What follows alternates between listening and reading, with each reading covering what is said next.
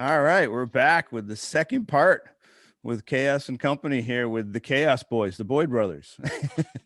And there you go. Jeff's got the bourbon. You know, what flavor tonight? What flavor bourbon tonight? That's Bullet. Ooh, you haven't brought that on the road and shared that before. Well, social. I can't remember. I said, yeah. Here's to you guys. Cheers. There you go. Oh, Matt switched. Matt went back to remember the last time we've been on the road, for crying out loud. It's been way, way too long, man. So terrible. Oh man. So I thought we'd jump into a little bit. We've been talking some skiing, talk a little bit, and you guys get into a little feedback and some presentation kind of coaching type stuff. And obviously the learning connection model is big out there. You guys have been helping us here in the East for years. We've been we've been ahead for 3 years now working with that. Is that here in the learning East? connection model 2015 that went to Ushuaia. Yeah. And then I mean, go ahead, Matt. No, that's it's been five. It's 5, Dave. Yeah, just doing some heavy math for you. 5 years. Well, I mean, you didn't give us all the answers there before you went to Ushuaia. It would have been nice if you had. It's not it's not calculus and company, dude. Yeah, I'm still trying to be in 219 because 220 is tough, you know. Oh man, God, I wear mittens. I don't wear gloves. So you're good to 2 then. Huh? Dave's like 1, 2, 2. Oh, so I, instead of going in and digging into the pieces, we have our people skills and our teaching components and the technical piece. But if we think about just good teaching, what is it that excites you guys about good teaching? And I know it's going to be involved a little bit with the learning connection model and the coaching pieces, but I mean, what is it, the outcome? What is it when you see good teaching that excites you, an outcome type thing? That they teach people. They teach as opposed to just doing things that are involved with teaching. Does that make any sense? Like thanks, Jeb. Appreciate the backup there. I think I get it. I think you're talking about you teach people rather than go through some prescribed set of steps. Yeah, just not, I don't know. I'm not going through the motions of teaching. And we all had those teachers in high school and college. Well, Jeb, we all had those teachers that they went through the motions of being a teacher. They wore a shirt and tie and that's about where it ended. They were not good teachers. And then we had teachers that were just amazing at making those connections and amazing at getting you the information you needed to be successful. And to not only be successful, but to understand it. And that to me, I mean, I don't know. That's what excites me about teaching is when I see somebody that's actually in it to make somebody better as opposed to in it to share what they know. Just being really quiet. To showcase what they know. Yeah. Right? To advertise what they know. Yeah. Yeah. I think I don't know if I could add a whole lot to that. I mean, that's just it. I mean, we see it all the time when people come to an exam or they're preparing for an exam and they're like, oh, I gotta have my progression set, right? That's not necessarily a bad frame of mind to be in. You do have to have your kind of ducks in a row. But when you go out and do a clinic with any one of you guys and you know where you are to start, you know where you're going to be at the end of the day, and you have a rough plan as to how you're going to get that started, with your first activity or whatever, more or less because you have the history to know in general, I can start here. It's a safe starting point. So there's activity 1.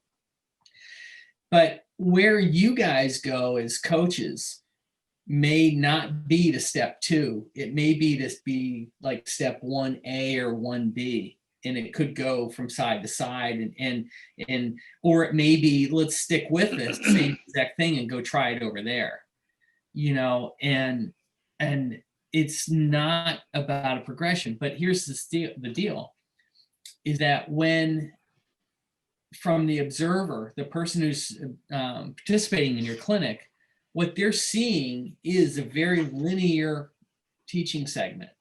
They're seeing a beginning, they're seeing a step 1, a step 2, a step 3, a step 4, and a conclusion at the end of the day. But from your seat, as the coach, you didn't have that linear plan in mind, because the day just took you to different places based on how the students were reacting to your input.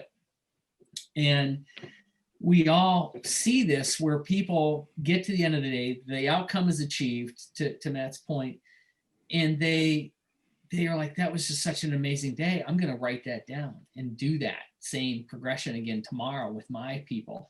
And they do. I did it. We all did that. I mean, I remember coming home from my level 2 with Chris Easton, who I was like, man, this guy's, he rocks. I want to do that program. It was so cool coming out of his mouth. And then I did it with my people the next day, and they're like, what the hell are you talking about, man? It didn't work. But the point is the student or the person that's being trained sees a linear path. They don't see the thinking and decision making that you're doing to get to the outcome. And when to Matt's point, when people see they're in it to help someone get better, as opposed to in it to, like Angelo says, to showcase all the things, the wonderful things they know, that's when good teaching happens, and I don't know. Can I keep going, or are we on a schedule here? No, you can keep going. I brought it up kind of as we look at the learning connection model. A lot of people chat to us about the parts, and it seems that you guys are definitely chatting more about the sum of the parts and how it's all put together. That we have 6 teaching components, but how do you take those components and blend them together versus doing each individual one? Yeah. I think that's key. I mean, I think Matt can talk to the detail of that better, but it's we've had conversations where somebody can be completely successful in a teaching exam and not know a thing about those components that you mentioned, Dave. Yeah. They just have that innate ability to connect with someone and break things down and share them step at a time and get to an outcome that is agreed upon. It's not that hard, right? And that's when that's a truly gifted teacher. And those are the people that Matt talked about earlier,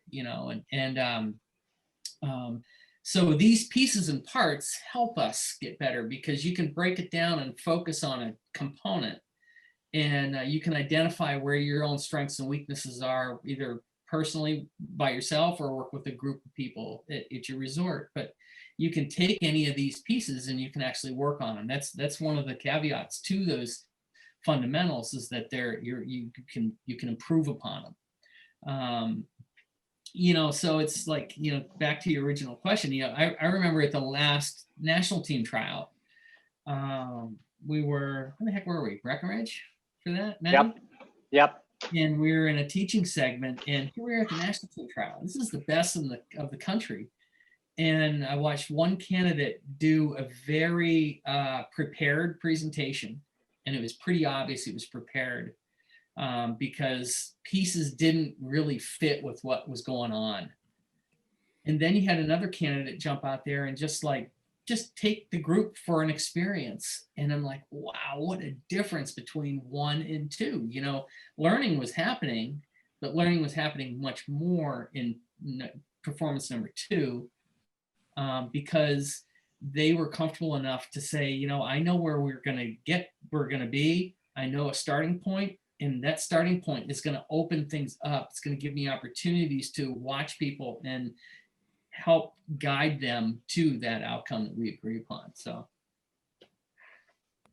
that relates in my mind to, the last episode when we were talking about at what point do you earn, and I earn in quotes, at what point do you earn that right to be autonomous as a skier, to make decisions about the way you ski down the hill in the last episode, what you want your skis to do. And then fast forward here, when do you get the right, when do you earn permission to wing it as a teacher, and I always bounce back to the public ed system. And I just remember one of the things I hated the most about being a a public school teacher was the expectation by the administration for me to submit detailed lesson plans. Are you kidding me? How can I Yeah. possibly submit a detailed lesson plan in a room with 30 minds in it? There are 30 Yeah. brains in this room, and I have no idea who's going to bring up the great idea that sends us in another direction. And it's the same thing. You have to take the same approach in a ski clinic or in a ski lesson where, yeah, you've got an idea, right? You have activity number one, but then you have 6 people in your group and there are 6 possible directions to go from there, you know? But And I think though it's important. I mean, Angelo, being in the public school system and us as ski coaches, when you do step one, and if you've got your detailed lesson plan, at least detailed enough to know what step one is in your classroom lesson plan, as an experienced educator, you've got a pretty good guess as to where that could go, right? How many forks it's going to take. I mean, let's do a pivot slip, right? They're going to turn their body. They're going to have a weird up and down release, right? They're going to, what else, Dave? They're going to have some fore aft balance issues. Yep. I mean, there's 3 things right off the top of my head that I know I'm going to see. By the way, that Band-Aid is on the same finger I closed in the door at examiner training the other couple He years didn't do it ago, again, Dave. did he? No, I cut it with a razor knife at my mom's house. So there's a handful of things that we're going to see just to come back on track. And a good teacher has already got a plan for that, right? If I see this, I know where I'm going. If I see this, I know what I'm going. I know what I'm doing. And it might be different for every person in the group. But it's not like I do it and then wait to see what I get and then have to start all over again. Holy cow, now what do? I know what I'm going to see. And that's where those progressions, like Jeb said, they feel linear, even though it's the line stopped at step one. And from there it went based on what we saw from the group. But to the candidate or to the member or to the instructor, it feels like it's very linear. But it's not. But you need some depth as a teacher to know what the alternative plans are going to be and what you're going to see, But I feel like, back to Jeb's point earlier about like a level 3 should be able to do that. I think a lot of level 3 instructors and probably a lot of level 2 instructors and probably a lot of very experienced non-certified instructors already have that depth, already own that level of mastery. But, as an organization and as an educational system in our country as a whole, we don't give them permission to do it. And so they're constantly seeking approval from someone else, where if we were able to instill a sense of confidence and autonomy in teachers earlier and skiers earlier, I think we'd see a lot more progress earlier. To that point though, I think that when do you get to have the autonomy to wing it? When I first made the team, Jeb and I are from Edinburgh, Pennsylvania. You had Lipton from Blue Mountain. You had Rob Sogard from Wilmot, Illinois, Indiana. Bobby Murphy was from a small place in Michigan. Hafer was from a small little bump. I mean, 90% of that team were from small hills. And when you are in a ski area where you don't have anybody there telling you what to do, you do what you think you need to do. As opposed to if I'm at Attitash, right? And I've got Dave telling me, hey, try this. I to an extent you lose that autonomy, right? Because even if Dave's not telling me, I'm just gonna do what I see Dave do. But when you are the leader as a level 1 at your ski area in northwestern Pennsylvania, you have that autonomy because you don't have any choices. And I think that's why so many great ski instructors come from those small areas, is they take it upon themselves to figure it out. That's like really even good at that point. level one, and I'm sure you see that back home, Angelo. Hidden Valley, I'm sure you see some great instructors that are brand new at it. Yeah. Hey, take notes, Dave. There's a lot of Pennsylvania on this call right now. Yeah, and they all want to come to New Hampshire. We're looking right now, right? I mean, everybody's coming to New Hampshire. It's like they're coming on my turf. You know where their heart is. Probably better at Hidden Valley right now, I would think. Oh, man, it is. I'm sure it's deeper. Wow. Oh yeah, geez, God, there's Yeah. not the only thing deep up here is the sugar. Man, there I tell you was what. sugar on the hill. Oh man, and then the ski edge Oh, didn't I even see bite you're into the making rest. small tonight, Dave. I thought you'd be tuning your skis or something. No, I just have multiple pair ready to go. Just take a new pair tomorrow. Just line them up, man. I can't. You don't want to have to tune that fast. Right. Oh, you can go as Chassis would say, if you're going to be side slipping and going sideways all day, what are you tuning for? Right. Well, I just Exactly. love it when you throw them sideways to slow down and you just keep right on You accelerating. keep on going. That was it today. That's why the guy I was teaching was like, "This is not working." I'm like, "No kidding. Look, I'm going just as fast." Oh man, it was shaved off and then piles of sugar you look for to try to slow down. I was dragging my My pole. wife says, though, I know, it makes me a better skier. I'm like, yep. Yeah, right. I don't know about that. So coming from a small area and coming up through the ranks, did you guys have any bumps on the road? Where were the failures or setbacks? My first failure was at ETS. Yeah. That was my first one, but I cruised. Actually, my level 1, which was a registration clinic. I remember Kim Sievers looked at me at the end and said, "You should stick with this." So I owe my career to Kim right there. That was Kim and Allison. They were led the way. No. So did you change? Yeah. Though, Matt, he had different advice for you. Who had different advice for me? Gnostic. He liked your hat or something, didn't he? That's the ugliest fucking hat I've ever seen. Yes, sir, man. Mr. Shostak, sir. He called out my goggles at my level 3 exam. He's like the fashion police now. Oh Totally man. is. He called my name. He called my name and I got up to him and he's like, "Congratulations. Get rid of those I tell you stupid what. fucking goggles." The guy who's selling belts telling everybody about fashion. I think the next episode has got to have like 50, 30 people on there, all sharing Shostak stories. That'd be good. Man. There'll be stuff about croutons and sprinkles. I mean, he hates both of them, man. So every time in the ice cream shop, I just keep sending him pictures of sprinkles. Oh man. And then every time we go out to eat, it's like, "Hey, you want some croutons?" "I don't eat stale bread on my salad." We could go on with stories like that forever with Bobby, and we will. Yeah, it's 50. We need like 150, Matt. Maybe. Good dude, though. We love that guy. We love you, Bob. Jeb, did you have did you have some bumps in the road, Jeb?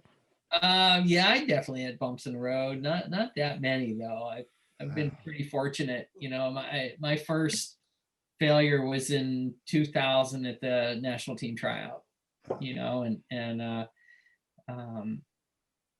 you know, I just think that, you know, it was a bummer. It was a tough thing to swallow, but you know, it's, you know, we hear all the time, you guys hear all the time, "Oh, I can't pass my level 2 or I can't pass my level 3 or keep on going down the list because I'm from this ski area."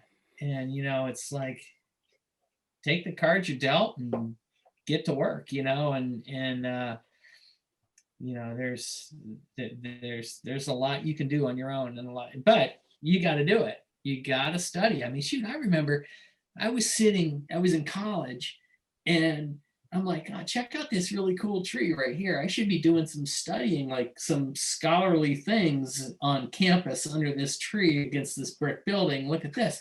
And I broke out my, I still have it, this US ski team manual on coaching. I'm like, I studied, you know, and it was important to put that work in because I didn't want to fail. And, you know, you gotta put the time in. That's the biggest thing. I think we would all agree that we don't see enough of out there. Well, and I don't accept the small mountain thing as an excuse, but, and I look back into the, you know, the, early and mid 90s when Kim Sievers was at Penn State and she was on the dev team and we would hire her to drive down to Seven Springs. She'd drive down on a Thursday night, you know, almost 2 hours, and we'd ski with her for 3 or 4 hours and she'd give us a nugget and then she'd drive home. And she was just really instrumental in that. And, you know, just never took anything as an excuse. And like, I was in a women's clinic with her one time after part one of my level 3 at Hunter, I was sticking around for like 4 days for some events, and there was a teaching women's event that she was teaching. Well, and I thought like picking up women, It's right? like ready to drop the bomb on Angela right now. Picking up women. It didn't work. But I remember Kim at that clinic telling, I was the only dude, right? And And these other women like, who's the hairy girl? said, hey, I'm Sicilian. They're like, all right. But Kim looked at that group full of women and she said, being a woman's no excuse. And they were like, yes, ma'am. But and then do you guys remember like back in the mid 90s when Sue Spencer was director of education, she wrote an article called Making a Mountain Out of a Molehill. Mm-hmm. You remember that? That was Yep. like hugely influential for us in Southwestern Pennsylvania. And it was just about like the stuff Pete Howard does now, like difficult tasks Really in hard easy things places. to do in easy places. Right? Yeah. And it's just like, wow, like this gives us an opportunity to make these same moves that these guys on the big mountains are making. And we just never accepted it as an excuse. I've probably asked this question 50, 60 times over the past 2 years. Have you ever met a person who could do a good hop turn that wasn't a pretty good skier? Nobody has ever said, yes, I've met that person. That tells you something. It tells you something. So how do you guys like to be coached? You personally, like, is there a coach or a style that when somebody starts doing something, you go, yeah, I think I'm going to like this? I mean, I think I like to be involved. I don't like to be talked to, and I like to be challenged. I think the best coaches will fully engage you, or you're like, oh man, I can see them doing that, or I can see some other athlete doing what we're talking about, but I got to think about that and work on that. And then I guess maybe that's another piece where they give you that freedom to just go away for a little while, whether it's a couple runs or a couple days or a year, and just let that percolate and kind of run for a little while. But, I always liked, I always just got a kick out of working with Dave Merriam. That guy cracked me up, and it was just fun to be around the guy. I think of him often, when through my career, when I'm doing what I do, and I got a lot out of him, but there's so many others too, who've helped, but people who've taken interest in you, and the reason they take the interest in you is because they can see that you're working really hard and that you don't take anything for granted. Yeah, to Jeb's point, I really like it when people allow me time to figure stuff out. So I can play with it, tweak it, think about it, go back to them. As we mentioned earlier, I like the opportunity to put it to work myself. So I got a ahead. piece of coaching one time. Here we go. I just have to share it. I'm at Killington, right? I get out of my car in the parking lot. I think it was the day before my dev team tryout. I was a DCL, and I pull into the parking lot, and Coach Matt Boyd is in the parking lot right next to me. He's like, "What the fuck are you doing here?" And I said, "I'm gonna go rip around." He says, "No, you're coming with us." So do you remember, Matt? You called Melissa in the office and you got me. You said, "Hey, Angelo's coming." There happened to be a regional training day going on. So there's like 25 of us out, all on the ed staff ripping around Killington. And we get off the lift. We're going over toward East Fall, and I'm like doing my thing. I'm like ripping, right? Ripping. I was ripping. Over to the top, and I stop at the top, and then Coach Matt Boyd pulls up behind me, and he's like, "Hey, I saw you doing this," and I was like, "Yeah," and he said, "Don't fucking do that," and he skis away. Thanks, Coach. Yeah. You talk about a coach. You know? Ah. Well, it's like Skelly, our brother Skelly called me. Skelly says, Oh yeah, no, it was even better. He goes, because this is part 2. So this is the evening session of this podcast, right? Oh yeah. Yes. After hours with Yes, chaos and right. company. Okay. So Skelly, he calls me. I'm out in Utah in 2000 for the tryouts, and he calls me like the night before the tryouts to start, and he goes, "Hey, I got some advice. We wish you luck, and I got some advice for you." I'm like, "Oh, awesome, because I need some right now." He goes, "Don't fuck up." I'm like, "That's what you got?" He goes, "That's what I got. See you later." My favorite story is I got that from Rogan. I skied down Ram's Horn at Killington, and I came to a stop. I'm like, I'm doing pretty good. And I see Rogan coming down. He's like, slides down to me. He goes like this. You standing against your outside ski? I'm like, yeah. He goes, you sure? Goggles down, takes off. So there I am standing there, like my lips started quivering. I'm like, I think it is. I don't know. Oh man. What was that? That was like last year, wasn't it, Matt? Yeah. Jeb, you know how many times I heard Skelly tell me that every exam I went to, every tryout? Yeah. Dude, he was my guy. We were, he was my coach every time. It was a little extra piece to it too. It wasn't just don't fuck up, don't fucking embarrass me. Oh, I didn't get that one. Don't fuck up and don't fucking embarrass me. It was like, oh yeah, every tryout. So yeah, we had to. He said to me one time, he goes, "Yeah, I saw you slipping around out there. I thought you were supposed to be good." We have a coach at Seven Springs, guy on my training staff now named Lou Marshall, and he's great. And I was back in the day, I was trying out for DCL the first time, and this is in 2002 or so. And I go into the locker room at the end of the day. I'm like hot shit, right? Hot feet, going for this ed staff tryout. And he walks up to me in the locker room and he's like, "Hey, I was on the avalanche chair and I saw you skiing underneath." I was like, "Yeah." And he's like, "I was a little bored." Oh, okay. Point taken. But you know what? That sticks with you 18 years later. Sticks. Look at us now. Hard to hear when it happens. Yeah. It's good for you. Yeah, it is.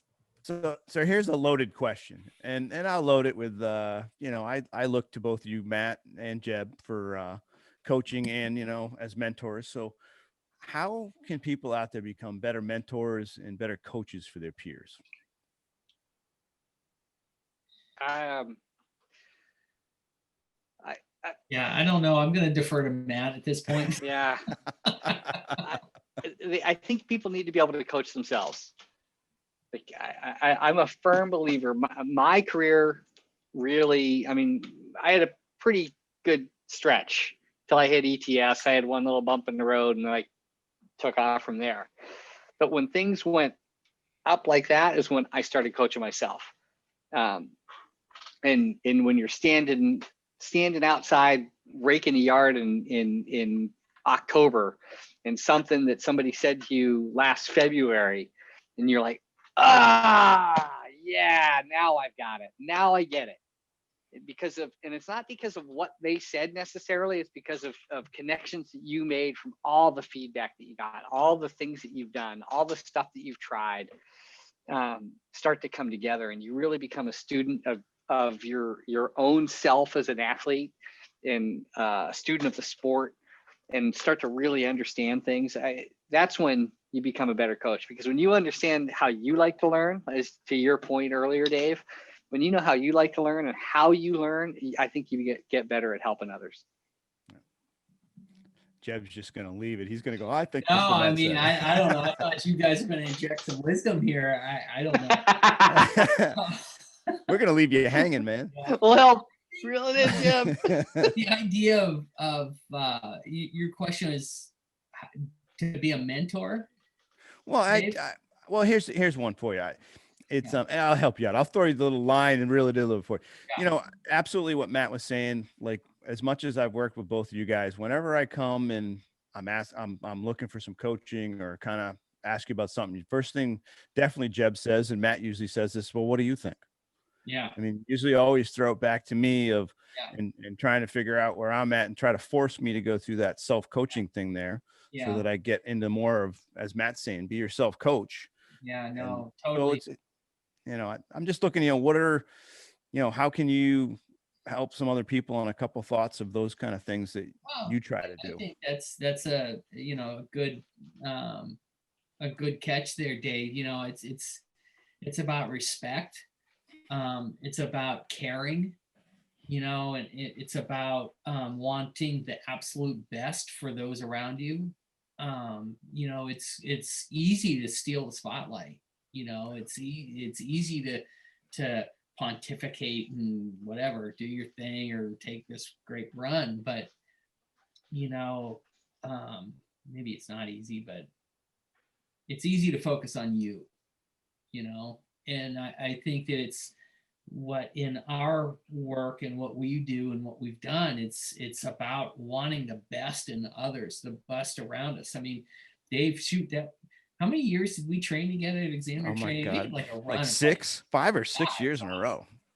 It was great. I don't know how that happened, but it was awesome. But like caring about, I really want people to get as good as they can get and to do as best as they can. And that's sincere, and so to be a mentor, to me, it's like if a coach doesn't care about the people who he's coaching or she's coaching, those people are not gonna seek mentorship out of that individual. And so it's not that seeking mentorship is any big deal. It's just important for people to be able to be successful and to be, whether it's skiing or in business or friendship or marriage or whatever it is, to be the best they can do at whatever they do. And those people who work really hard at the things, their craft, I respect those people and want nothing but the best for them. So I try to set up environments for them to be successful and to want more and to keep going. I don't know. It's just random thoughts. And what I'm hearing isn't random. Like what I'm hearing is, maybe we generally sort of define mentor or describe mentor incorrectly, where mentor is like a position of power and authority. But I think, Jeb, what you're saying is mentor is letting go of your ego. I think that's what it is. And it's really like in public ed. One very good thing I learned in public ed was this idea of presumed competence. You presume that your students are competent to earn or achieve whatever they want to work toward. Yeah. And I see more ego than non-ego. Mm-hmm. But those folks who are willing to let go of themselves and make it about other people really do well. It doesn't matter what color pin on your jacket, I mean, the color pin can make it easier. Let's face it. I mean, I don't disagree with that. Yeah. Right. But I think an easy way to break the ice and to allow that to occur is to make fun of yourself. I mean, seriously, I think the four of us on this call have no problem doing that, and we do it often. And of each other. And just to be able to let it go and to kind of just take it off and have a good time with it. Yeah. There's an art to that, but it's not. You can overdo it, but you can underdo it. But I think that allows people to say, "Oh, wow, this is about me, not about them." And that's when magic starts to happen. Well, this one time at National Academy a couple of years ago, we're at the manufacturers party. Do you know where this is going, Jeb? Yep. We're standing there minding our business, having a beer, right? Max Felix walks over with a ski pole, right? And it has a cap on the end. I've heard this one. It's a ski pole. It's a boozer, right? And Max brings it over and he's like handing her. This was back in the day when we could be reckless and like share glasses. Remember that? Now we can't even share air, right? So Max, Pete Novum was there, and Carrie and Lipton, and Max hands Jeb this ski pole that's filled with Jack Daniels, and unscrews the cap and the handle, and he distinctly said, Yes. Thank you. He said, "Do not finish this." No, that's And not. and Jeb didn't hear the "do not" Aye, part. aye, Captain. So he turned that bad boy upside down. His cheeks got like Alvin and the Chipmunks. His eyes were twice as fucking big as his cheeks, and he's got this mouthful of Jack Daniels, and then this like gulp. 8,000 feet. At the end of the day, I'm dehydrated. I'm like, Oh he man. was giving me just I thought he said finish it, and there was just a little sip left. There. Yep. The whole bottle, Yeah. man. The whole Yeah. bowl. That was full. I'm drinking. I'm like, where is the end of it? That must be why you shortened your poles now, Jeb. So you can't fit as much in the pole. Put less in it. I mean, you guys don't carry that. That's it. You nailed it, Dave. Oh man. Funny. So hey, I just got one more for you guys tonight, kind of a little quick hitter, and see. And I know Angelo has a couple quick hitters that'll be fun. But what's next? I mean, I know Jeb, you've got the head coach in the one team, and Matt's coming on as the assistant coach of the Alpine team. Plus, it's development. What's that piece, Matt? The Assistant development coach. development coach. Yeah. So you got those things going on, but what's next? Anything else, or In when you say next, like you always have a challenge, man. It could be on the bike. I don't know. It doesn't have to be skiing. What's your next challenge? I mean, honestly, it's to navigate this freaking winter is Yeah. a major Yeah. challenge. You know, I mean, like right now, like literally right before we were on this call, we were on a conference call trying to figure out National Academy and tryouts for spring, and you know, the message that, you know, let's not focus on what we can't do. Let's just focus on all the great stuff that we can do, you know, and that's, you know, however it ends up shaping up, that's next, but that's the main focus.